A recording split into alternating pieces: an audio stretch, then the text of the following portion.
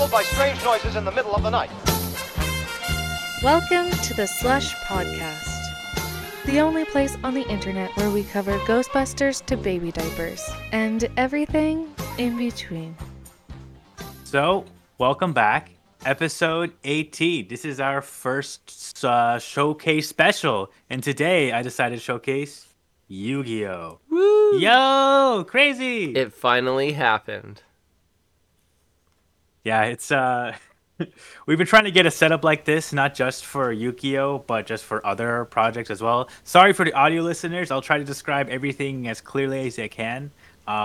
So right now I just have a Yu-Gi-Oh mat. Going to be placing all my cards in that I have in card sleeves.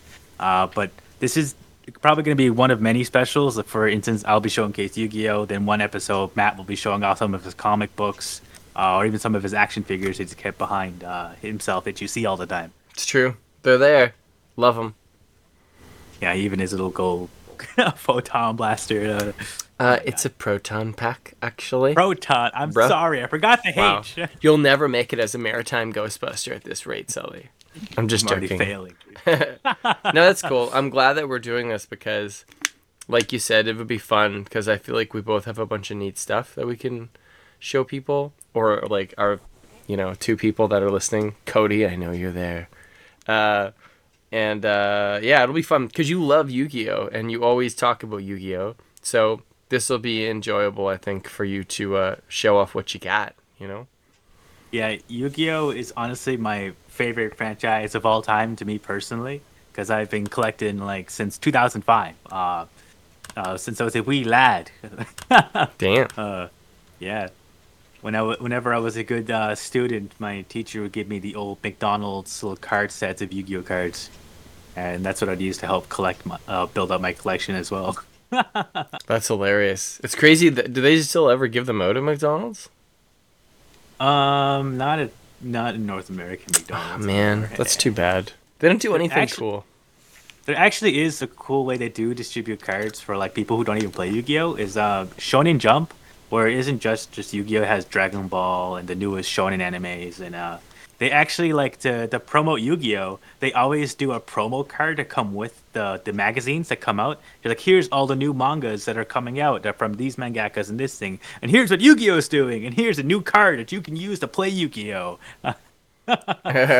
As they should. Because, for me, I remember when Yu-Gi-Oh! Came out, but I think I was just old enough where I was like... Because what year did that come out, Yu-Gi-Oh? What year was the anime show? The Yu-Gi-Oh! Anime came out in 96. 96. So I would have been going to grade 7. So, yeah, it was a Rage Against the Machine kind of year that year. So, that makes sense in my books. But yeah, so what do you want to tackle first? The television series and explain what it is, Okay. or then jump into the game, or what do you think?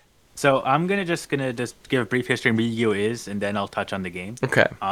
So Yu-Gi-Oh! Is a manga series by the mangaka Kazuki Takahashi that he created. When he was first publishing this, he actually had a first start where he was actually just didn't know what he wanted Yu-Gi-Oh! To be. It wasn't even to be with cards at first, at all. It was actually supposed to be a series of just kind of mini games that the main character would challenge other opponents into, and then eventually he made this card game, tarot card game, pop up once he was facing one of his opponents. And then as soon as that part came out in his original draft of Yu-Gi-Oh!, there were so many people who came flooding to Shueisha and Shonen Jump hey, how do I get those cards? Cards are so cool and how they're playing them. And then they went to ask Kazuki. He was like, hey, so how are you, how are these cards things working? I was like, I just did it as a one-off. I didn't think people would take so much interest into it. And then they're like, hey, what if you you take a presentation and make sure that the card game is influenced into your story? And then he thought about it. I was like, you know what? If I'm gonna do that, I'm actually gonna reboot my series. I'm actually gonna make sure the card game is the main part of my story from chapter 1. So then he rebooted it with the card game in mind, and made sure that this is an integral part of the story instead of just being a series of games with it, and that was the first OG series that came out in '96. The one that we see all and recognize now, with your boy Yugi Moto. Hopefully, that's Yeah, good. Yeah. it's as somebody who's never known much about Yu-Gi-Oh, I've always assumed he was the main character throughout, like Goku kind of in Dragon Ball, where it's always been him, but I didn't know that there were multiple series of it, like you were telling me the other day. So, yeah, I'm Yes, sad about so that. yeah, so Yu-Gi-Oh is an interesting series where the OG series of Yu-Gi-Oh! Duel Monsters, it's only a branch off and ends this character's story, and then it goes on to new protagonists, and that's how it is for every series of Yu-Gi-Oh! And that's how because Kazuki Takahashi wanted to keep it fresh for himself if he was going to keep writing this series. He didn't want to just be stuck with one character and one kind of concept. So he kind of like Yu-Gi-Oh is kind of somewhat like anthology based, where every series is a different flavor and it adds a new different mechanic to the game each iteration. So Yu-Gi-Oh Duel Monsters or Yu-Gi-Oh is the first series. Then the second series is Yu-Gi-Oh GX, based in high school. Woot woot. And then the third series is in the future where they play card games on motorcycles. It's so weird. Like while they're driving them? While they're driving, yeah, hand in hand. They just had to really up the ante on that, didn't they? Yeah, they kept up on the ante, and then I think the fourth series was them going into a digital world with Yu-Gi-Oh, kind of like Digimon of sorts, but except Yu-Gi-Oh, weirdly enough. Weird, because Digimon came well after Yu-Gi-Oh, didn't it? I I don't know if it came out around the same time or before Yu-Gi-Oh did, because I wouldn't be surprised if it came before. Is Digimon still going as a sidetrack here? Oh, Digimon is, I think, it's been like an on and off series. They did like a movie way back in like 2017 that with the old cast. Whoa. That's kind of like also a interesting series where they every time they make a new one, they make a whole new cast. Oh. Yeah. But this is when the first series, and they're all kids like 10, 12 years old. They did a movie with them in high school and showcase how they would still be using being pals with their Digimon and whatnot. It's awesome. We just can't let anything go. Star Wars, right? Yu-Gi-Oh, Digimon, Yeah, the Jurassic list goes Park. on. Jesus. Oh my god. Ghostbusters. Yeah, Jurassic Park should definitely be let go. Like, I think it's done. Wow. I know, right? Anyway, I'm And it's sorry. just I'm totally getting you. We went into dinosaurs somehow, but yeah. Yeah, I know, right? But yeah, that's kind of like a brief history of Yu-Gi-Oh! The story and why itself. Unfortunately, the mangaka Kazuki Takahashi, he passed away, I believe, in 2022. He ended up dying, actually rescuing one of his friends that were drowning during a deep sea dive. But he unfortunately wasn't able to come out unscathed and passed away from that. And It's crazy. since then, yeah, I know, right? What the hell? The guy who makes card games died in the ocean. Well, from the ocean. From the ocean, yeah. Trying to rescue someone. Bizarre. It's so weird too, because I'm pretty sure this is when it was such a weird time because the queen died, and then Kazuki Takahashi died, and then I think it was on the same time that unfortunately, like one of the candidates that was going for Prime Minister of Japan also was assassinated, and obviously it was just like so much death, and then even in Japan that was like obviously with that death, and then obviously with this death, I was like, oh my god, like there's so much, there's like nothing good happening right now. Oh my god. That's a cluster of not funness. That's pretty crazy, actually. Yeah, Damn. it was like all in the span of like a month or so. What's 2024 got for us, Sully? You never know. It's gonna be A great. new card game. Yeah, A new Yu-Gi-Oh anime. Let's go. the Yu-Gi-Oh with 2 H's. It'll be great. Hell So yeah. sorry. I always thought that since Yu-Gi-Oh has an exclamation mark in its name, I always thought it was gonna add more and more and more. Oh my god. Oh yeah, it doesn't. So are you supposed to scream this name, or is it like? It's supposed to go Yu-Gi-Oh! Whoa, whoa, whoa, as it echoes in the distance. Oh my god. All right then. So, I don't even know where I got you off topic here originally. What was the last We thing were you were? We were talking about Digimon, and then Digimon, yeah. 90s. So just to talk about the brief history of the game itself. After the popularity of the game in the manga, they obviously Shonen Jump really wanted to like popularize on the idea of an actual physical card game people can play and collect and buy. So they were trying to find a way to outsource it. So they actually lent their IP source to Konami, who bought the rights to Yu-Gi-Oh and started making all the cards and everything you see to this day.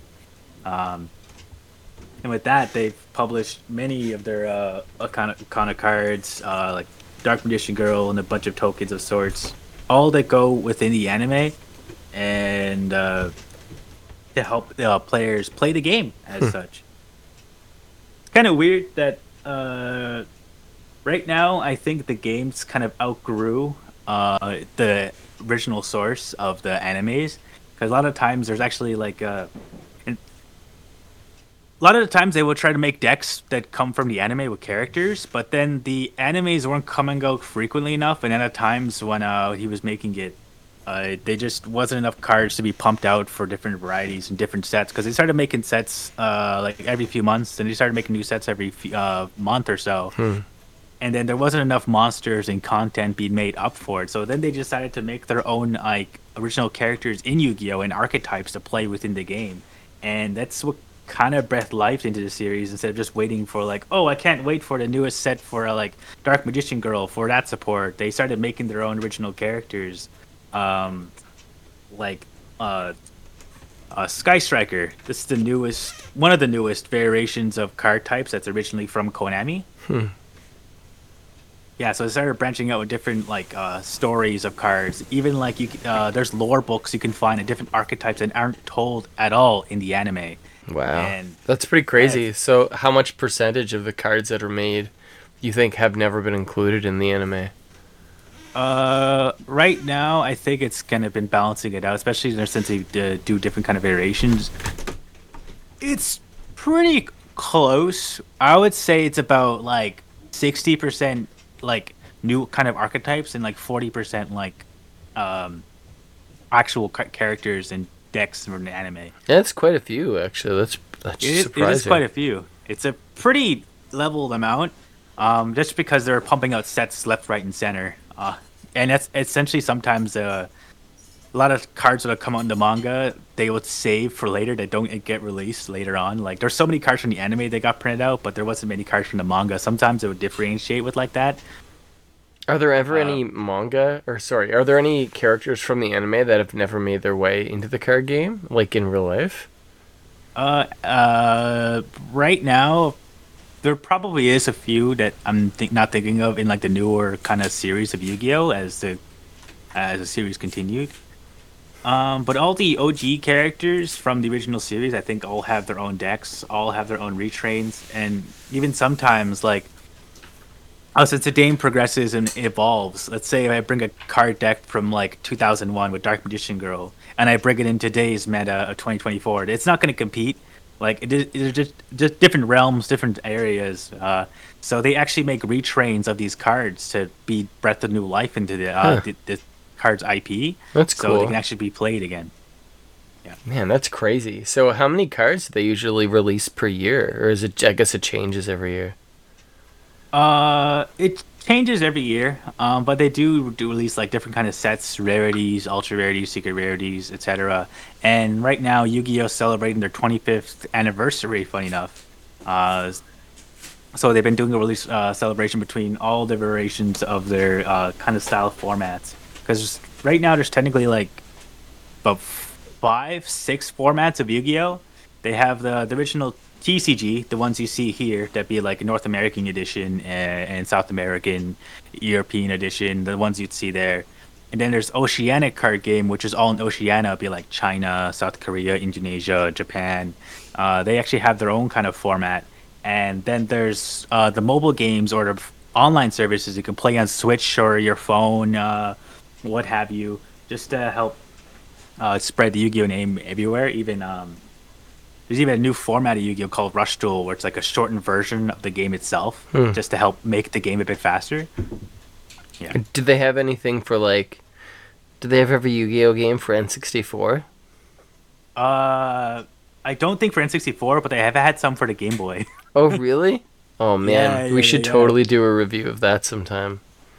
It's actually one of the hardest variations of the game to play Damn. because when that Game Boy one was coming out, it's mainly because in the early life of Yu-Gi-Oh, the Konami didn't know how the game was to really structure it, how to make it punctuate. And even with the card game on the Game Boy, it plays nothing like actually in the anime, and it plays nothing like how you would in the actual physical card game. Damn. So they had to make their own kind of format to play for the Game Boy. It was a really weird set. So it's kind of loosely the same, but once you're playing it, like, wow, these are different mechanics and different things that are like there's never been realized in the card game or the anime. Weird. There's a lot of ins and outs of this and the whole Yu-Gi-Oh thing that I did not realize. I was like, they made an anime and then they had a card game.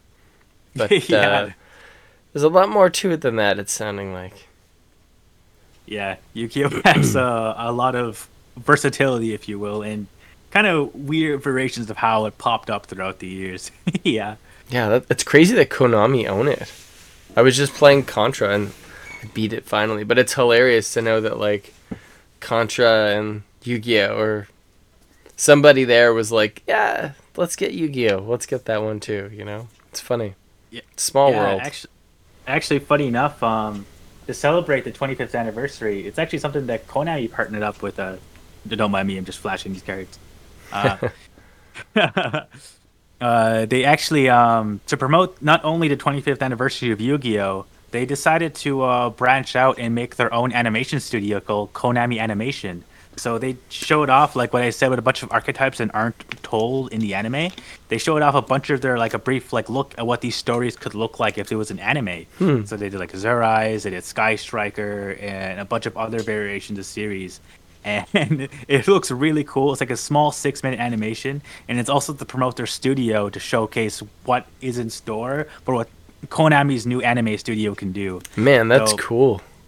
So it isn't just like a Yu-Gi-Oh kind of series that they can go off. It's like any Konami IP that can maybe make a new anime out of. Konami, I feel like they have so much stuff they could do.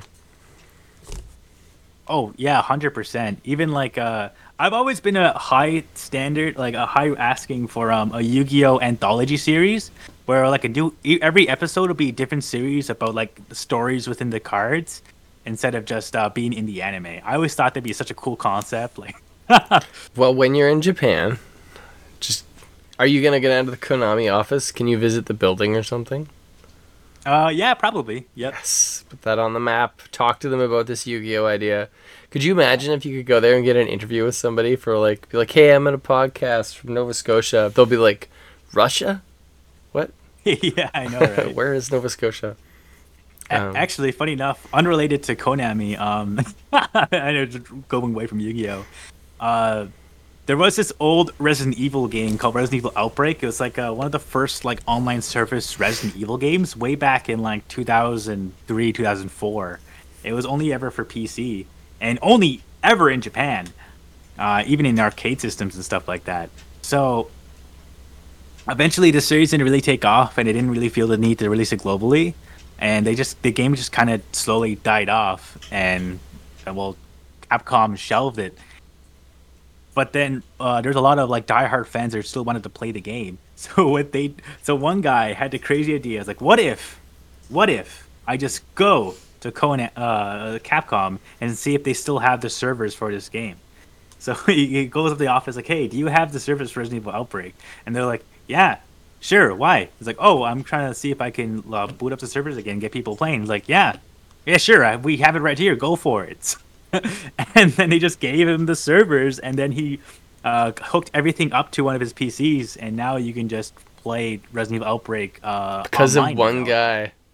Because of one guy, he just asked nicely. See, that's awesome. It's funny how like things that are so massive and important to fans can get discarded by the companies, and they mean so much to so many more people. Like, I always wonder where the disconnect is there, that they don't have that realization themselves, that there is an audience still for something like that. Yeah, I know, right? It's kind of weird. Like that's how like a lot of old series, especially with like retro games, a lot of IPs kind of died out because they felt that nobody really asking for a lot of these series to come back for. So it kind of just live and die on those series, unfortunately, which is really cool. And some people really bring them up back to be played on newer services. I know. It is cool when it happens. Your camera is frozen. Ah. Anyways, I've shied away from it a bit too often. So how did you play this game? Thankfully, Yu-Gi-Oh! Every time you if you're buying an actual physical card set, they actually present to you like an actual rulebook and how to kind of play the game. Huh. And actually, very recently, Yu-Gi-Oh! Released kind of a comic book series to go with a new two-player set, where it kind of tells you how to place the cards because it's all in like a formatted deck where they'll show you like, all right, with this deck, here's how you're gonna do it, and here's how you're gonna play it like in the show. Follow exactly what you do in the comic book, and that's how you're gonna loosely play the game, and then you're now free to play the game however you wish. That's kind of fun. Yeah, it's a cool little thing. It comes with 2 decks, which is unheard of. Most of the time, it comes with 1 deck for anything like that. Huh, that's cool. But yeah, so a lot of times they come with this is a really old one. They'll come with a little oh my god, a little plastic thing that's like this, showing you all the zones. So I'll try to describe this for audio listeners here. So there's approximately 7 zones. Oh well, between 7 zones, like 14 zones, and then 1 spot for your deck to go in. And then 1 spot for an extra deck to go in, which I'll explain a bit. So, for the biggest thing that Yu-Gi-Oh! Has is the monsters and the spells and traps. Now, spells and traps pretty much help you activate things that monsters can do. Monsters are pretty much as what you use as a frontline assault defense, because both players start off with 8,000 life points, and the goal of the game is to reduce your opponent's life points to 0. So if I have Dark Magician on the field, he has 2,500. I attack my opponent directly. He loses 2,500 life points. He's now at 5,500 life points. I'm now closer to winning than my opponent is because of that aspect. And the spells and traps would simply just help out in other features. And like this, for example, with this card example, I play it spell card that can only activate during my turn. I can look at the top 3 cards, and if it's a Dark Magician card that has like anything referencing this guy, I can add it to my hand. And then there's trap cards where you probably heard the infamous saying from Yu-Gi-Oh! In particular, where hey, you've activated my trap card, and it has a card face down here, and then you're like, oh, I have an actual trap card somewhere. Yeah, it's like, oh no. It's like, you caught in my trap. Oh, I had this all planned out. Ha ha ha ha. And then if it fades away to the graveyard or sorts. So the graveyard can only be temporary, right? Like you can resurrect stuff out of the graveyard you mentioned a long time ago? Yeah, so say if on my zones here, sorry audio listeners, if you destroy my Dark Magician, right? He doesn't stay on the field, he goes to the graveyard. So he's not on the field, no board presence. I'm now wide open instead of just having a dash pile of 4 cards to go into. And then there's cards like Monster Reborn, a spell card. This lets me special summon a monster from either player's graveyard. So I can special summon Dark Magician from my graveyard, or one of my opponent's monsters from their graveyard I can use to counteract and fight, yada yada yada. So is there a limit to how much stuff can be held in the graveyard? Like, is the graveyard, because of the Egyptian kind of paranormal stuff in the game, is basically like a world between worlds, isn't it? Before you're actually finally gonzo dead? Yeah, because it takes a lot of aspects from the original series of Yu-Gi-Oh! The Egyptian gods, the main things in here, it really takes a lot of hemorrhage from them, with monsters, graveyards, and field presence and all that stuff. Even tributing counts as sacrificing. Like this monster here, it's 7 stars.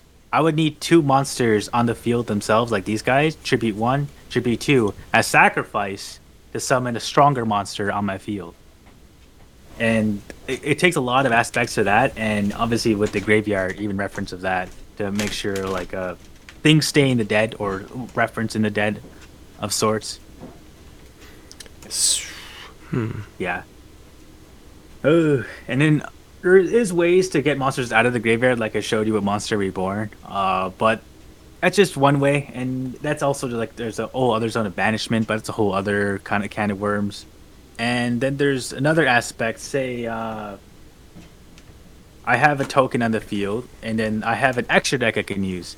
This deck is used outside of your regular deck. You don't mix them. You don't mix the two because these are monsters you can use that are available to you at any time that you can summon outside of just your hand. Because you have a hand that consists of 5 cards usually. Well, it's not even 5 cards. You draw 5 cards on your opening turn, and then that's what you have to use to play the game. I see I have a trap, I have 3 spells, and a monster, so I should be good to start a play. I would summon a monster in the main monster zone. Level 4 or lowers are the only ones that can be summoned once without a sacrifice or anything like that, and then I can play my spells however I want. And then, since I know I'm going first, I can now set a trap card to scare my opponent or whatever. Like, oh, now I have a face down. To make sure I'm ready for whatever my opponent's next move is. So when you put a trap card down face down, that's the only card that you're putting down face down in the game, right? So they know that it's a trap card that you've got. Actually, there's a different aspect to Yu-Gi-Oh as well. So say my spells here in my hand, these are the kind of greenish teal cards, and then trap cards are kind of like the more pinkish bright violet cards. So say if I don't want my opponent to really hit my my trap card, right? Like, oh, okay, I can actually place these face down without activating these cards as face down cards as bait. And so it's like, oh, he has a trap card set down. Oh, one of these is going to interact with me. I'm going to destroy this card. Boom, it's a spell. I dodged a bullet. Now he can't target my trap that I can use on him at some point. Even like with monsters, say if I have my monsters set up here with 1500 attack, this is where I learned a lot of math. Funny enough, I really learned a lot of my reading and math from Yu-Gi-Oh. Thankfully, you should tell them that when you go to the office in Japan. Be like, I owe my academic skills to this card game. Yeah, honestly, because a lot of the cards they throw out here are insane. Because like. Link monsters throw a battle and you release the field because of opponent's card effect. You can special summon this. You can only use it once per turn. Like, what the hell does that mean? And you said these. What was the time limit again for like a match?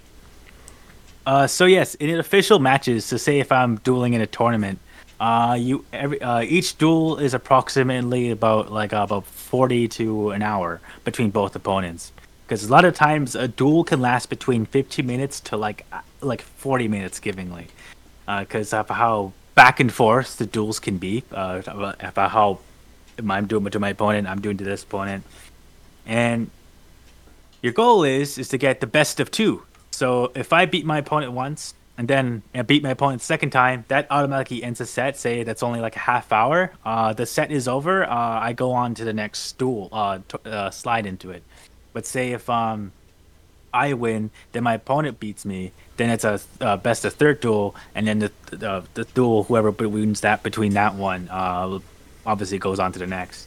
And that's why it has a little hour to really like let players play, just so they don't feel too rushed. But it's enough time to let at least 3 sets of games to go past. One, 2, or 3 games each, pretty much. So how much, like, if there were 2 expert players, would they just like whip through a game really quickly, you think? Yeah, I would probably say. I would say like experts that you would see playing YCS, the Yu-Gi-Oh! Championships. You'd probably see them get through games at least like before the 20-minute mark, maybe the half-hour mark at most. Even if it's like all 3 games at once. God damn. And even if like say you're going into like you're about to go into overtime, right? And it's a 3rd duel. You have 1 win. Your opponent has 1 win. but let's say the difference in attack, like I attacked my Dark Magician over my Sky Striker Ray. My Sky Striker Ray only has 1500 attack, but my Dark Magician is 2500 attack. So since Dark Magician is a higher attack, I destroy Ray. That's 1,000 difference. So now I lose 1,000 life points. I'm now at 7,000 life points. That puts my opponent ahead of me in the game. And if if the timer ends and it's still at that state where my opponent has more life points than I am, my opponent automatically wins the duel. Even if this is the only Dark Magician in the field and I have more cards in the field, if my whoever has more life points at the end of that set is the automatic winner. Damn. Okay. It's just to help balance out instead of people just stalling and fluctuating the decks or duels of sorts. Is there ever like a gridlock situation where like nobody can go? There was some instances like that. That's why Yu-Gi-Oh has a ban list to make sure certain cards aren't played. Because they recently broke a lot of their own rules with this aspect. There's even some cards consistently called like infinite loops, where it's there's a few phases in the Yu-Gi-Oh, right? There's the draw phase where I would draw one card. Then there's standby phase where it's kind of a brief moment. Cards can be activated, either trap cards or anything like that. And then it goes into main phase 1, and that's when you can activate any of your spells, traps, even already said, and summon your monsters. Then there's a battle phase where you would actually attack with your monsters. And then there's main phase 2 where you can stop attacking and plan, make an aftermath battle plan. Like, oh crap, I lost 2 of my monsters. I can now plan afterwards and end my turn, which would be the end phase. But there's some cards that specifically in the standby phase where they cause like an infinite loop where it just made if that standby phase never end. So both players are just watching this endless destruction effect. That's some aspects of how some mechanics in Yu-Gi-Oh got. It just caused an infinite loop, and it caused like a DNF. The duel is pretty much has to go into the next round because there's no plays that can be made to stop this or whatever. So there's got to be somebody out there who's making a career and getting paid at being a Yu-Gi-Oh ref at some big games. I feel like somewhere. Yeah, they're actually. I don't know if it's like an actual like stable career. You could probably volunteer and be like an actual. Like even if I wanted to, like I can actually like say if I participate in enough tournament duels, I can actually apply to be a judge. Whoa! So you should do it. Yeah, I know, right? It would be so awesome. They would be the ones that make the final call. So say if like both opponents are having a dispute, like my Egyptian god my card says I can just if I play 1,000 life points, I can destroy any card I want, and then his opponent saying like. You're lying. Bullshit. I don't believe you at all. That's not what that card text says. And then they're arguing the schematics of how this card works. They'll call a judge over and be like, hey, so here's our dispute. Is this how this card works? Is he using this correctly? Or is he wrong and he's using it incorrectly? And then the judge would pick a side like, all right, this guy is using this card correctly. That's what the card text says what this card does. So he's in the right. Move on with the duel. So he would play his whatever destroy card, and guys like, and then lets the duels continue. I wonder if the judge or the referee ever has to like call a certain person who like designed a card, and they're like, "What did you mean by this exactly?" You know. There's some cards, especially really older cards, where it's really confusing writing, and I think it's just sometimes they just didn't know how the game was going to work, and it's just really confusing sentences. Like if this card sent to the graveyard, you shuffle both players' decks in the graveyards back together, and then draw a set amount of cards equal to what they did. Then it's like, what is that? Like, do you merge each other's decks like that? You and your opponents? That doesn't make any sense. Yeah, that's true. Yeah.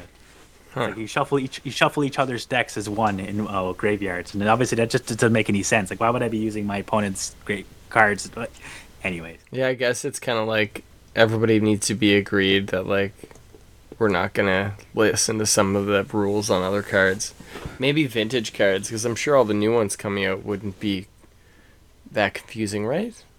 Yeah, you're absolutely right. Heck, even in my monster I showed you before, the Sky Striker Ray, this monster is a much more newer one, and there's some acronyms where they just reduce the amount of text on a card. So say like if this card's sent to the graveyard, you can special summon it from the graveyard. It says graveyard quite a lot in this text because of that. So instead of saying graveyard, to say GY, which just means just Oh, graveyard I for see. short.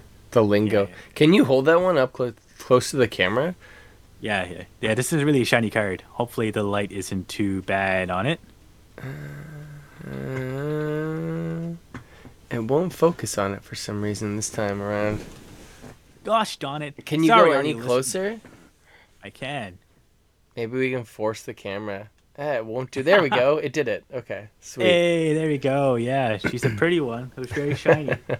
Yeah, I feel like so are the holographic ones. Are they all kind of... Do the majority of the cards get built with that stuff, or is that a special thing? This is a special thing. This one actually, if you look at the two differences here, sorry, audio listeners who just, so these two cards, you can see that this one's kind of shiny and this one's super shiny. Even the rims out here, you can see like a golden thin border on it, and this one does not. Oh yeah. So this one came out of an actual, it's called the El Dorado pack, where it was supposed to be everything gold themed in this deck. So every card that was released in that set had this gold border.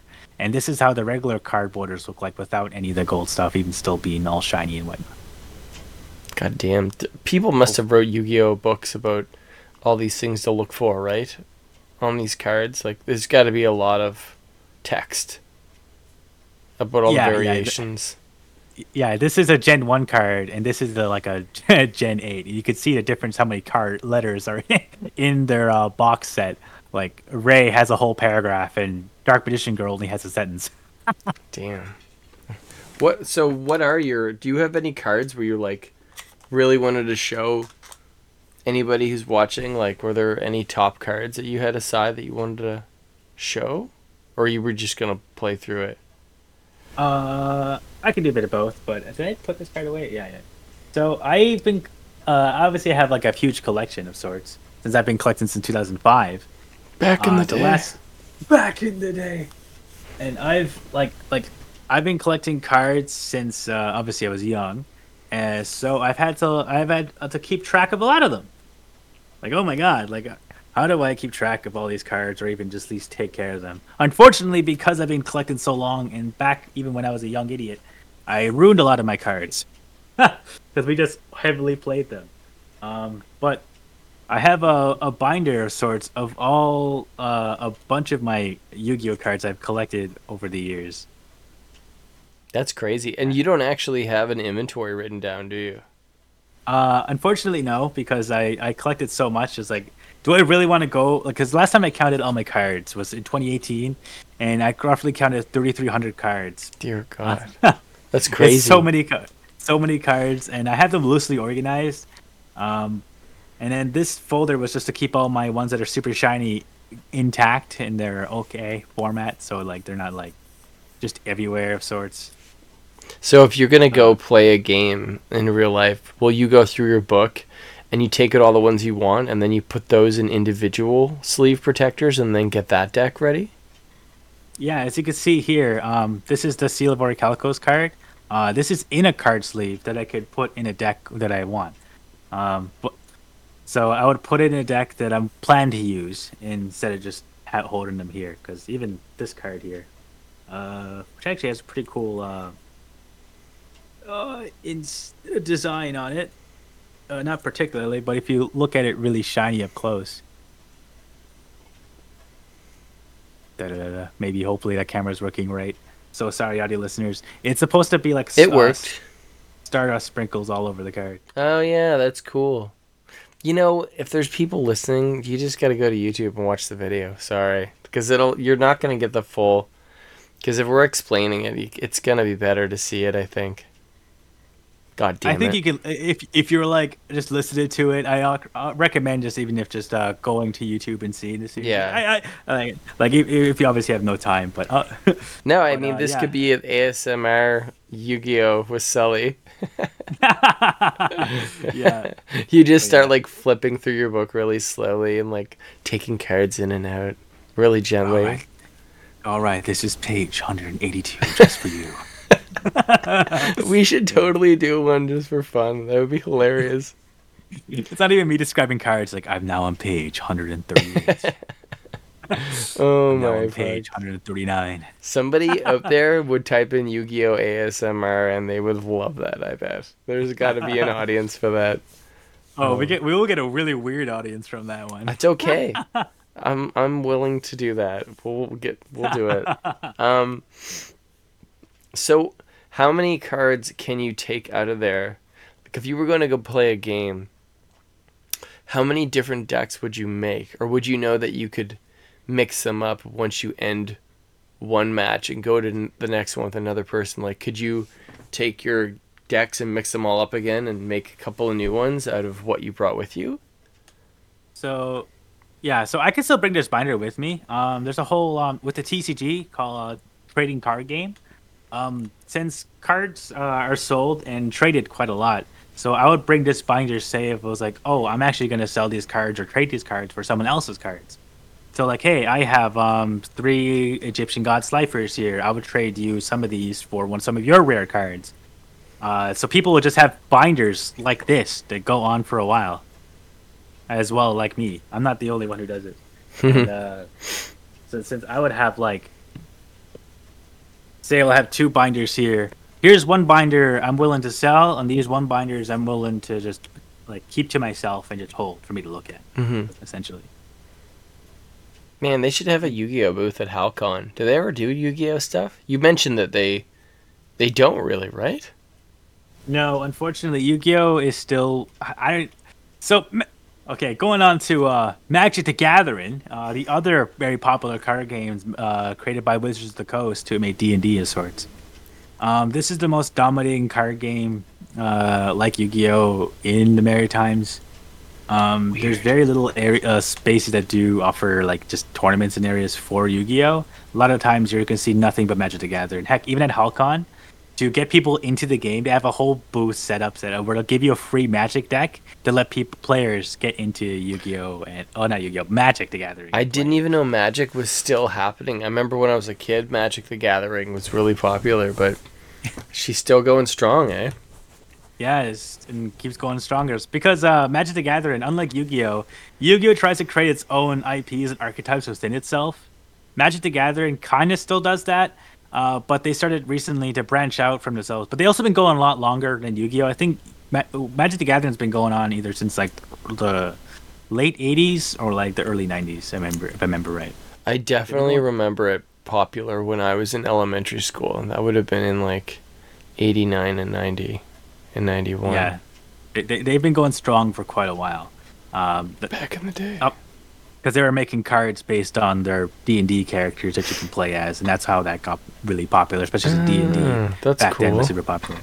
So every card main character you can see in here is loosely based off of D&D cards. What the hell? I did not know that. That's really strange. Yeah, because Wizards of the Coast makes both of these. So you play Magic as well? I adapted to Magic because everyone wanted to play Magic. And it was Peer like, pressure.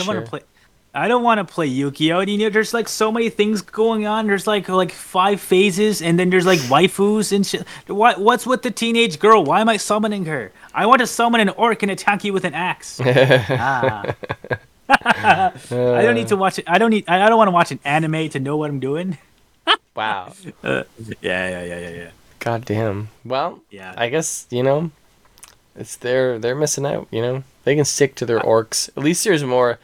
I guess it sounds like there's more variety in Yu-Gi-Oh for different stuff. I don't know. Yeah, because obviously I just poke fun at my own series. There's obviously like even dragons and like orcs and stuff in Yu-Gi-Oh as well. Heck, there's a whole archetype based on goblins. You can just summon different goblins, activate different kind of goblin card effects and such like that. And why wouldn't you? Right? And Magic, what they did to really branch variety in themselves in their own card game is they started doing crossovers with different series. So they crossed over with like Transformers. What? They implemented Transformers into their card game to have a whole Transforming aspect in the cards. And like I don't know about that. I don't know. Yeah, it was a whole rabbit hole. They even released card sleeves, essentially like a just Decepticon That card looks sleeve. cool though. Like I feel like Yeah, you should have any customizable sleeve for a card. actually, that's what this is. This is not an official card sleeve. This is just a customizable card sleeve for Skycheck Array. Because you could technically print your own ones, right? You can, yeah. You just put your face on all of them so people will know they're yours. There's also some where you have to have like a PG rating for your even just a card mat, because you can make your own custom mat that isn't just with my my noble knights here. You can have like I don't have any of my mats here with me. Anyways, I have one of them that's like all based on like old Japanese samurai that are all zombies, which and then I have one that's a bunch of fiends type monsters with kind of menacing, look like demented from hell. Jeez. And then I have one where it has like the Dark Magician girls and Dark Magician up against a Blue Eyes White Dragon. So they kind of it's advertised in every tournament, since there's obviously there's going to be kids there also trying to learn how to play the game, participating in these tournaments to keep it PG, because there's some unfortunately degenerate players who would have like, oh my god, I want Dark Magician girl as a mat, but I want her titties out. So Oh yeah, there's always Yeah. that crowd. there's always that crowd, no matter where you go. Yeah, They're not just in Yu-Gi-Oh, but obviously any series in general. the Magic the Gathering series. Yeah. Oh, God. Yeah. But yeah, that's how Magic the Gathering kept afloat, because they did one with Transformers, then they crossed over with Street Fighter. They crossed over Street Fighter as well. You can play as Guile and Chun-Li. And Magic? Ryu. Wait, who owns Magic? Is it Konami? Oh, Magic the Oh, Gathering it's is owned by Wizards of the Coast. Right. They also own D&D. And Which is, Street Fighter's like- Capcom, right? Yeah, Street Fighter is Capcom. Yep. It's so weird. We'll have to play it. That's all there is to it. Funny enough, it's actually like, okay, so what I love about Yu-Gi-Oh is that it's actually easier to play online than Magic the Gathering. There isn't really many actual like many apps to play Magic the Gathering like everywhere fluently. So Yu-Gi-Oh has two mobile apps. One's called Yu-Gi-Oh Master Duel and Yu-Gi-Oh Duel Links. Yu-Gi-Oh Master Duel takes a heavy inspiration from how playing the actual card game is like, and then Yu-Gi-Oh Duel Links is like how about you want to play like the anime, right? You can play as your favorite character and get different abilities, help you power through the game of sorts, instead of just being locked to just how the regular format is. Because in the anime, funny enough, you only have 4,000 life points, and where in the actual card game you have 8,000 life points, which is really weird. That is Difference, weird. but then- That's a big difference. Yeah, it's a really big difference, because they're trying to make the games last longer originally, just so if 4,000 life points, like there's some cards that are like, oh, inflict like 2,000 damage to your opponent, and then you have two of those, two 4,000 damage, your opponent's dead, and then end the game. Like, Damn. so there's a lot of cards in the anime that are like that, and to shoo away from that, they just doubled the life cap of 8,000 to make games more interactive and longer. So has anybody died playing one of these games, Sully? Has there ever been a scandal? Has anything crazy happened that you know of? Actually, there's a pretty wholesome story. I'll just showing you some of the cards that I bring out. Oh, yeah. If there's anything really cool, point it right up to the camera so it'll go into focus. I'm just gonna just showcase cards as I talk about this story. In I think this was in late '90s or in the early 2000s, there was a Make-A-Wish foundation. There's a kid I think he was in high school named Tyler. He actually developed brain cancer, unfortunately, and so on Make-A-Wish he was like, "Hey, can I have my own Yu-Gi-Oh card? Can I have my own Yu-Gi-Oh card made?" And then Make-A-Wish was like, "We will see what we can do."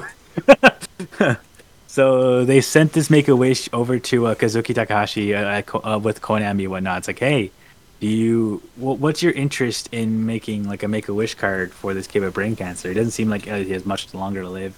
What are your thoughts on it? So He said yes, funny enough. And this is actually the only time he's ever said yes to this. This is a one in a lifetime kind of chance for Tyler here, even with just Make a Wish in general. So they made a card exclusively just for Tyler, and then Kazuki Takahashi actually made a bunch of rough drafts and talking with Tyler and what card how he wants it to look, what's the card's name, what he wanted to do.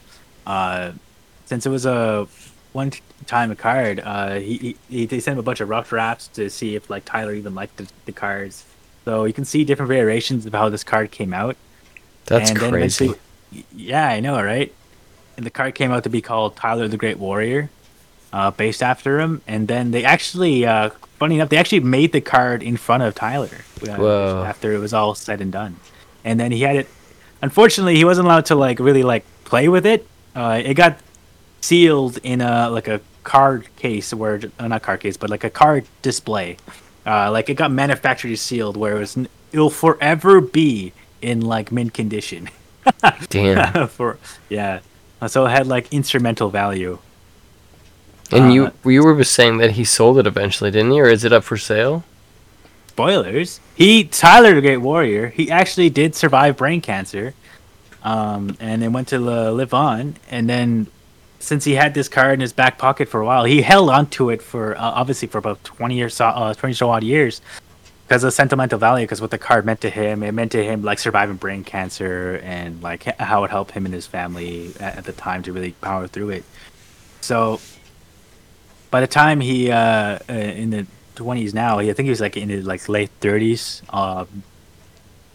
He wanted to see more for his life, and since he has a lady and he has a family starting up, he really wanted to really make a living for himself. So he decided, like, what if instead of just keeping the card on me, what if I sell it to a collector to have it like in a museum of sorts because of the story and value this card has, instead of just picking up dust in his closet. So then he worked with like the various card collectors and PSA graders to look at it, grade it, and get it on the market to sell. And this card eventually put on bid on eBay. It's sold for about $311,000. Jeez. And funny enough, people are really heavy debated on this because they really think it should have sold for more. Because there was one card, I think it was like the Blackluster Ultra card. I'm pretty sure it sold. It was a tournament only card that you can only collect during the very first tournament of Yu-Gi-Oh! That got out to Winter Championships. I think this card eventually sold down the line. I think about 17 years later to about almost $1 million or about $1 million. That is weird.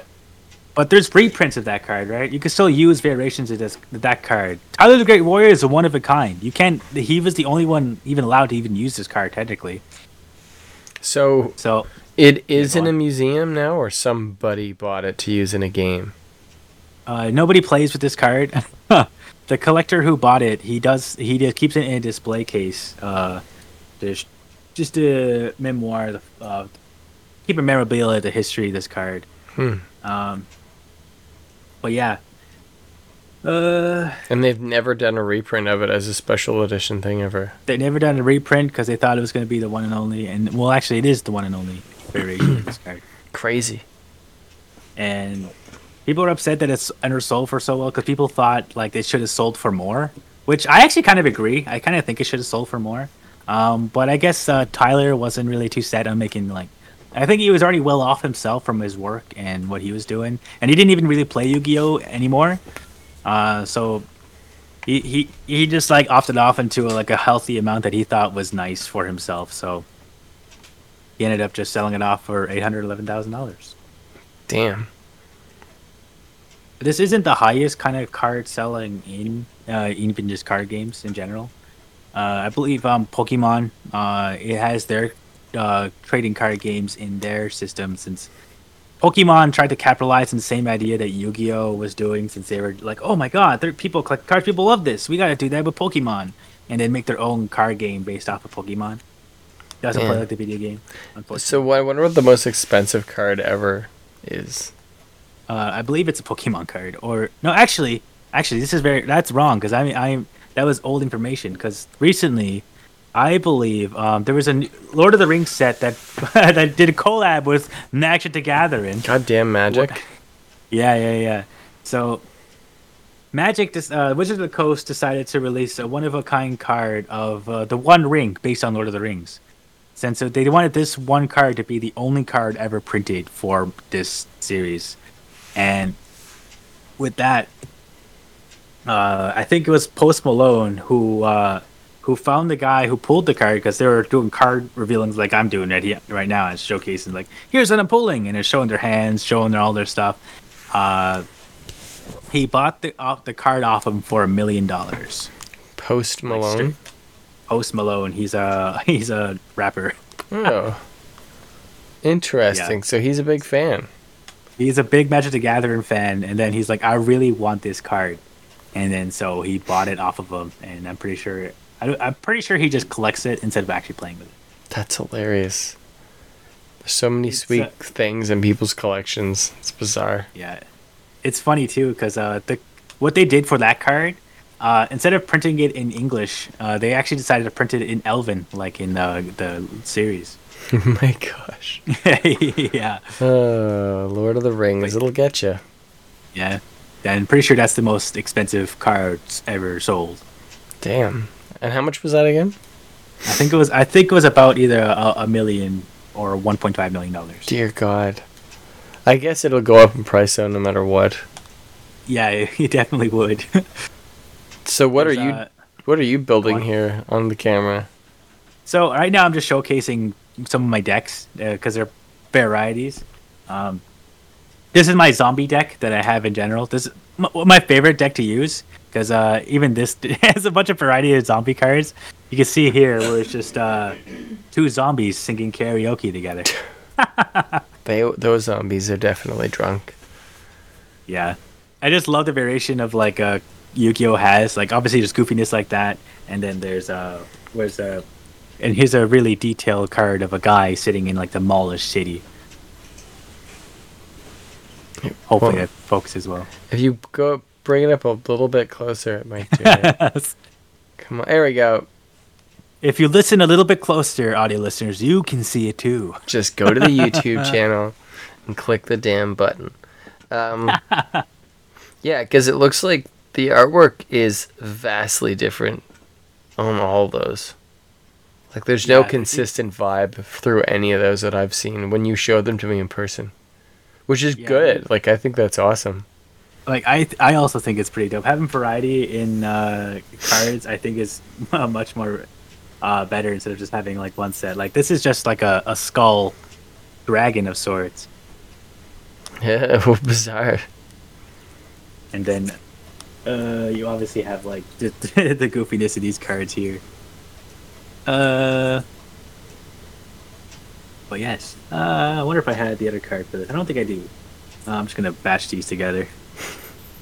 But yeah, any questions you got for me as I fix this up? It's just funny because there's so much variety in all the different cards. It's like the opposite of Andor's art department. You just had to bring up Andor, huh? Had to say it. I just need everything to be rust orange and green. I don't care what planet it is. It's got to be green or orange, all right, Sully? Don't deviate. Get this Lord of the Flies stuff out of here. I'm so sorry good. for people who like Andor. Andor is great. We're having fun. We're here for fun. I do love Andor. It's actually one of my favorite shows I've watched this year. Well, See? There you go. This year, yeah. You should watch For All Mankind. That show is great. Dude, for the first time ever, Darwin has come on the podcast. I don't know if you can see him. I can't see anything. Oh, we've got a cat just hanging out next to me for the first time. Hell just yeah. living it up. I remember always seeing like Marty or something. Like, oh my god, it's a cameo! Yeah. Let's go! We'll have a whole cat podcast eventually. It'll be like Run the Jewels. We'll just meow everything. Meow the jewels. So, with Yu-Gi-Oh!, do you think that there's got to be a big portion of the fans who just know the anime that don't play the card game, right? Like, they're just fans of the show? Yeah, there is a big discrepancy between, like, people who just competitively play the game and people who just know it from the anime. Yeah. It's like, oh, like Yu-Gi-Oh is still like, haha, you activated my trap card, right? It's like Yu-Gi-Oh is kind of grown past that kind of phase where it really like outgrew its source material, like I said before, and it's a lot faster pace, and there's a lot more stuff going on and how the game works and how metas shift into it. So a lot more to take in mind, and that creates a discrepancy between like, all right, so who is the actual audience for Yu-Gi-Oh 4? If people who are only watching the anime, if they buy and collect the cards and they play the TCG, it isn't like how they thought it was going to be, because they thought it was going to be somewhat like close to how the anime is. But sometimes like you play a game and you just get completely demolished. You have like almost no opportunity to play because of how a fast paced some decks can be, and that drives away a lot of old school players or even returning players to say, if like I played Yu-Gi-Oh back in 2005, I should be able to do this and do that, and but it doesn't really apply to like what modern day Yu-Gi-Oh was capable of anymore. Since Yu-Gi-Oh really tried to adapt and make things fresh many times over the course of its 25 years, for all of its audiences there, and even this year, Konami celebrating its 25th anniversary. I think they did the Hoisted tournament last week, showcasing Konami animation and all that. They did a Yu-Gi-Oh tournament, but they decided to do a Yu-Gi-Oh tournament to appeal to anime watchers and people who grew up watching OG Duel Monsters. So with that series, with that Yu-Gi-Oh tournament, it was like, oh, I summon like a Man-Eater Bug and I destroy one monster in the field. Yeah.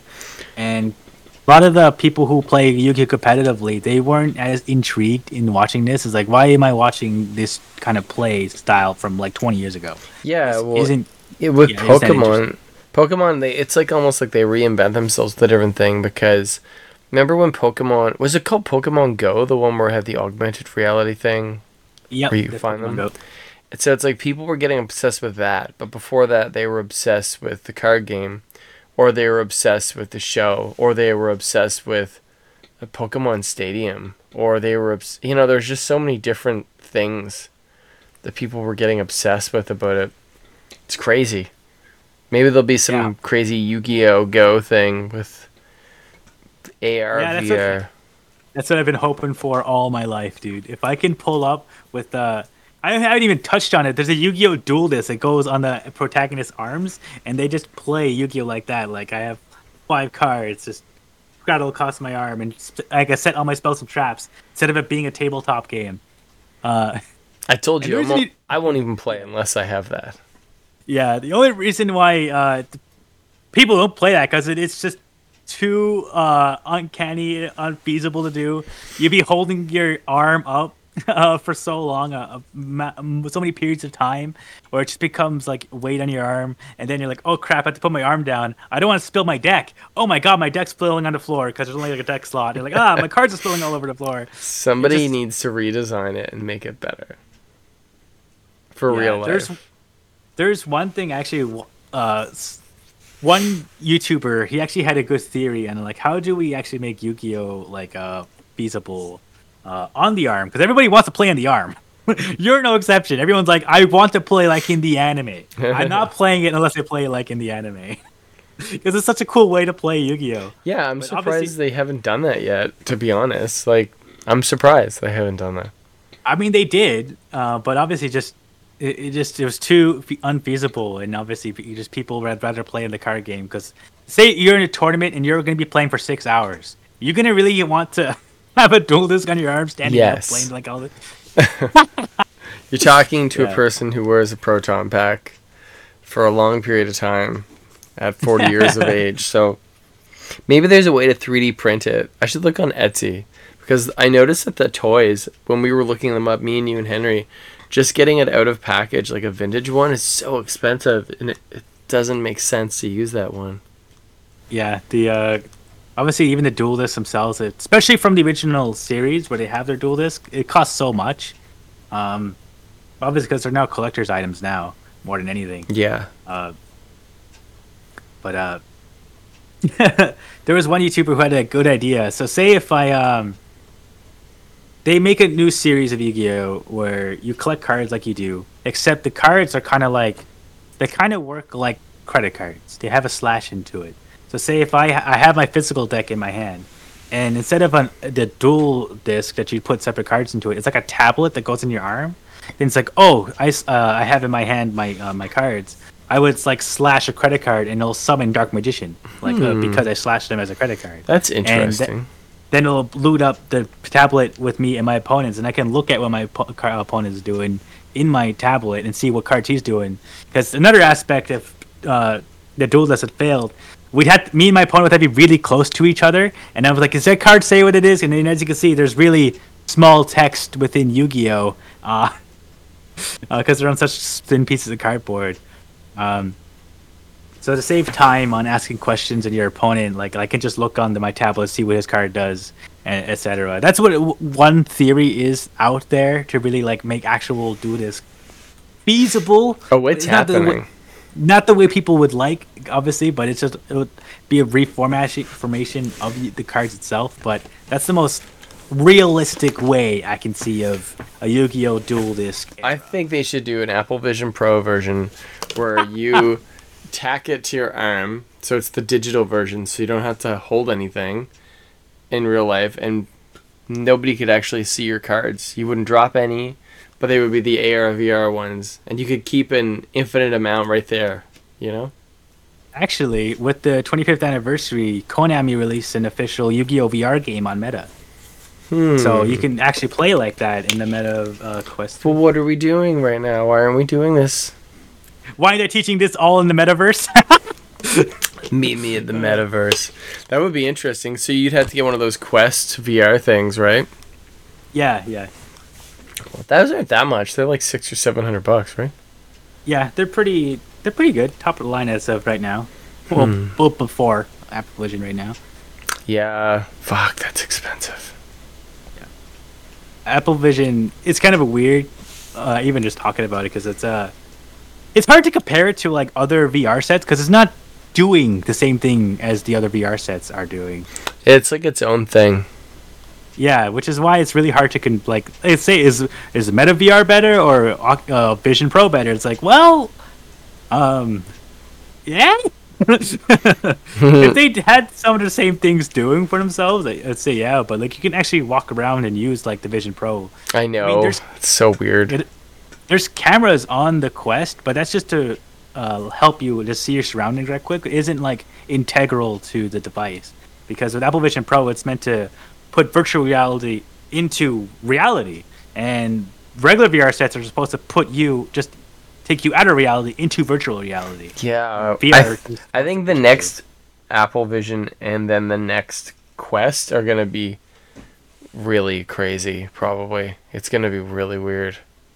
Yeah, 100%. I'm actually so excited where like Vision Pro has just become like your glasses you just chuck on.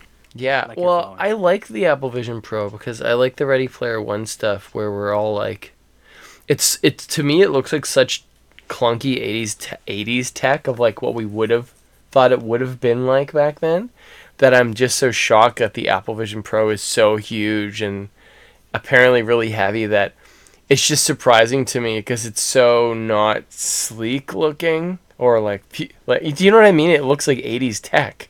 It's crazy. I don't know, and that's probably why I like it. But no, you're right though. If you could just have little ones that you could stick on, I'm sure it'll get there. That's what I find really looks like the future of this kind of tech. I mean, I'm not gonna rush out and buy like a VR. I don't think anybody is, to be quite honest. Nope, I don't think they are either. Yeah. So. I would though if I had money. If I was the kind of person who made enough where, you know, $4,800, Jesus, before tax Canadian, wasn't that much for a gimmicky thing, I totally would do it, for sure. But that's a lot of money. Spare case of like $4,800, you should be fine. Yeah. I'd have to sell like a bunch of stuff out of this room, and then I probably wouldn't feel very good about buying it. Oh right, this card. As I'm going about things, this is actually one of the rarest cards I pulled as of recently. Oh. This is a Dark Armed Dragon. This card originally came out, I think, in 2009, 2010. So this card, if you kind of shine it around, you can see all the speckles in it. Yeah. And I think in the card text bottom, it should show a 25th century rare. If I move it a bit. Oh yeah. Yeah. Hopefully that looks great. You listening harder, audio listeners? It's right there. Just focus your mind. Oh shit. Yeah. One of my favorite cards I pulled as of recently. What is the most expensive card you have? So this card I showed you here is about $90. And obviously you can see, well, if the light isn't blocking a lot of the things out of view. Last I checked, it was this card I owned from an old... I had an old pen pal from Japan where I used to buy card sleeves off of him, and he would give me Japanese cards. So I have a lot of Japanese cards. That's cool. That'll help with the Japanese. Right? Actually, I'm willing to do that. I'm actually going to buy a Yu-Gi-Oh set of cards so I can actually like do what Yu-Gi-Oh did for me, learning English and teaching me Japanese. Are you going to buy some cards while you're in Japan? Oh, 1,000%. There's actually some cards in Japan that haven't released yet in Americas. So I'm like, oh my god, I'm going to buy these cards and bring them back. That's awesome. That's a good idea. There's no way I'm going to miss out while being there. Can you take any... I guess you can't take like ones from here and sell them there for more. That just makes sense. I could probably, depending on the sets. But obviously, it's a different format of TCG, which is North America, South America, Europe, yada yada yada. Then Oceanic, which is Japan, South Korea, and whatnot. They're interchangeable to an extent. There has to be a quotations mark on it, unfortunately. But I probably could. But a lot of times, like, I don't think a lot of people are looking for like English kind of cards in those areas. You never know. There's that one person. So, can you join any groups, like meet up and play? I mean, I guess you don't want to fly all the way to Japan and play Yu-Gi-Oh in like some comic book place, but it'd be kind of cool. What they did for the online versions of Yu-Gi-Oh! Duel Links on the mobile phone and PC, and Master Duel that you can play on PC, phone, Xbox, PlayStation, etc. Since it's a globally international system, a game where I can just play with someone from Japan or from South America, so it's all one format instead of just being two separate entities from each other. Also, before you buy any cards, I don't recommend buying like a structure deck like you'd see at Walmart right away. I highly recommend you play one of the mobile game versions first, specifically Yu-Gi-Oh! Duel Links, as it plays most likely like the card game you see now. They'll at least let you know if you actually like playing the game. That's a big aspect of it, because like I was saying before, a lot of older players are shooting away from it. Even people who've only seen it from the anime, they're like, this plays nothing like I thought would be in the anime. Save your money, play the game for free, see if you like it, and then if you're like, wow, this is really cool, I want to collect the cards, like my collection here, like, wow, it seems like a cool collection and stuff like that. That's when I would really recommend you actually like buy a set. But then there's also an aspect of mine, make sure you get someone who's already into Yu-Gi-Oh with you, or find your locals wherever you are in the world to see like who's actually like playing Yu-Gi-Oh. Because in my area, unfortunately, there's only one area that does host Yu-Gi-Oh tournaments that like officially sponsored by Konami. What? It's a sports card center. Where is that? Mostly sports. It's in like upper. It's like in North End, Halifax. Wow, that's pretty crazy. That's cool though. It's run by a nice old man who he doesn't care how nerdy stuff is. He's just like, you guys can just rock it. That's hilarious, dude. That could be your retirement job. You just run some Konami tournaments for Yu-Gi-Oh. I always thought about that. Like, is this the end game? Is it the end goal? I think it might be. I think you may have just described it. I've become a hermit in my time of life. Just surrounded. Like, I have no friends or family. I just have nothing but Yu-Gi-Oh cards all over pressed on my That's wall. okay, you know. It's the little things, Sully. The little things. Yeah. So we talked about this before. If you misplaced one of these books, it probably wouldn't be very fun. Yeah. I like if my apartment is burning down, the first thing I'm grabbing is my cards. I have all my cards able to be put in one of my backpacks. That's one of the first things I'm grabbing. Like, Gosh. put it on my back. Maybe I'll save my PC. Can you insure the Yu-Gi-Oh cards? I mean, I guess you could, right? You can, yeah. It's expensive to do so. Also, like a fee of sorts to keep it going. Okay, would you have to get them all graded professionally to insure them? It depends on like how many. Like I would have to get them insured and make sure a lot of my cards are legitimate to get them insured. Oh yeah, that makes sense. So I can be like, I get insurance on like fraudulent cards, and that's not what people want to do. So. Yeah, that's probably not a good way to do it. No. So is there any particular artist of the cards that you think, tickles your fancy the most? Okay, so there's something I dislike about Yu-Gi-Oh! All right, with the artist. Obviously, you can see there's different kind of styles. And like I said before, with Kazuki Takahashi developing the cards, even new cards coming out today after he's passed, he's not the only artist making Yu-Gi-Oh! Cards. But unfortunately, Konami doesn't really like share who does the Yu-Gi cards individually. Like if I bring out a Magic card here, just one card. This card here.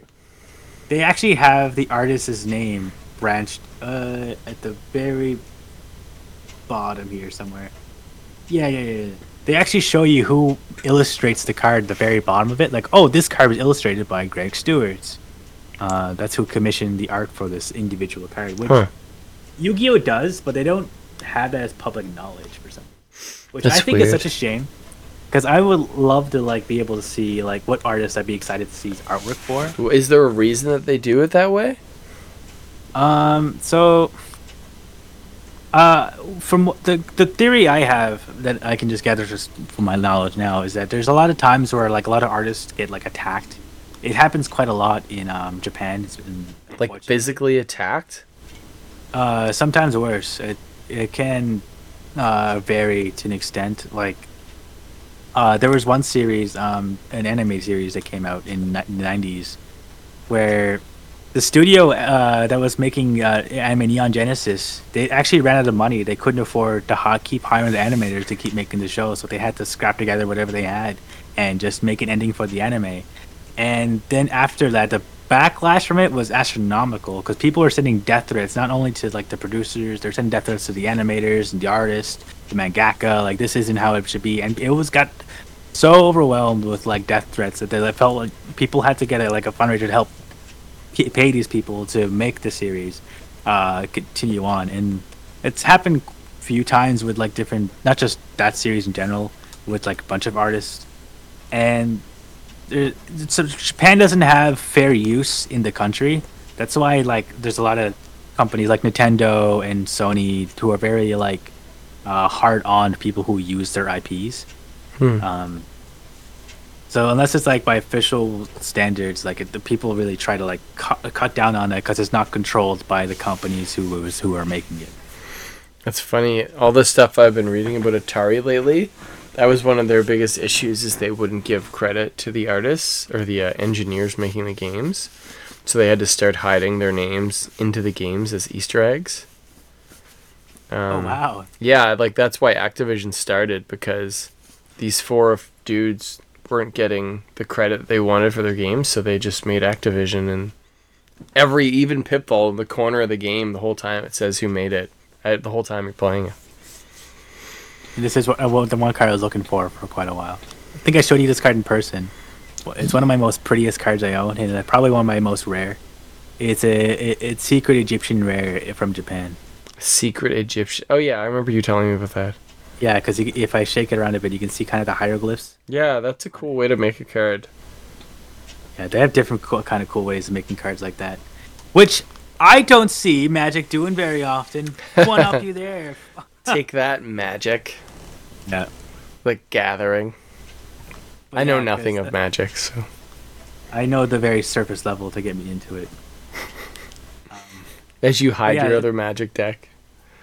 I push it to the side. We're not talking about that.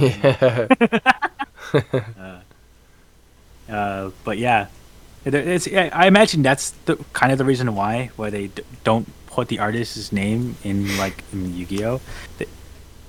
Which is, like I said, it's a shame. I don't think it should be like that. Even if like they have like disputes like that, I don't think that should be a principle behind a lot of it. Yeah, that's bizarre. Because there's even some like IPs that they do this. Like there's one in Dragon Ball.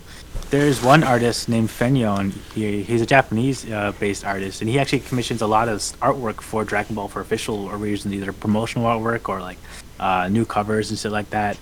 And since he's such a good at mimicking like Toriyama's style, they just they use him as the poster boy for a lot of things. But it's so weird seeing that because obviously he's like the only one I really know of that really does like his names on the promotional artwork, other than like official animators that we've learned from after like decades after, right? Yeah, wow, that is strange. Although, you know, that's one of the reasons I don't do like freelance illustration and stuff anymore like that. Like it's weird, man. People will take a talent that you have and just farm it out of you and take it for granted. And it's really too bad because it should be the opposite, but it's just not handled very well, like universally. Yeah, because you were an animator for a while, right? Yeah, back in the day. It's a cleanup artist, which was really annoying. It's like, give me all the rough animation. Oh, you want to pay me to put it all back on model? My God. Especially something like me, when I'm like a little bit OCD about certain things, like it drives you crazy trying to get all of the, you know, proportions back. I imagine it kind of forces you to like, people will like take the term perfectionist and kind of bastardly use it. I imagine that kind of aspect where like it actually is perfectionism. Yeah, like you're being paid. Scaling. Exactly, you're being paid to be a perfectionist because, like, I remember I had all the models of the characters in like turnaround and like 3/4, and no matter what I had, man, some of the animation I got was pretty rough, and you kind of are partially animating it, you know, like without any credit. You're just a cleanup artist, but you're also actually animating, but you don't get the credit. Anyways, that's way off topic. Well, we're at our like hour and a half mark here, Sully. Any closing thoughts on Yu-Gi-Oh, even though you have no camera on your face? Dark Magician Girl is best girl. Don't at me. If you're gonna play Yu-Gi-Oh, play Yu-Gi-Oh Master Duel. Specifically, you could play it on PlayStation, Nintendo Switch, your mobile phone, Xbox, PC. To see if you even like the game.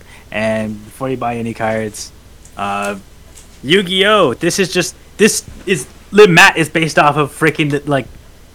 What's his face? King Arthur. Oh my God! It's episode 17, the showcase special, episode 1. 18. 18. I'm sorry. We're on 18. Oh, calm down. 18. I got my number wrongs again. It's the Yu-Gi-Oh! Showcase special. It's part 1 of hopefully many series of different kind of styles. This is the first of many to come. Remember to like, subscribe, and we're on Apple, Spotify, and that's about it. Link in the comments your thoughts on Yu-Gi-Oh! Or if you're ever interested in seeing other things like that kind of aspect like this. So, that's it. Bye!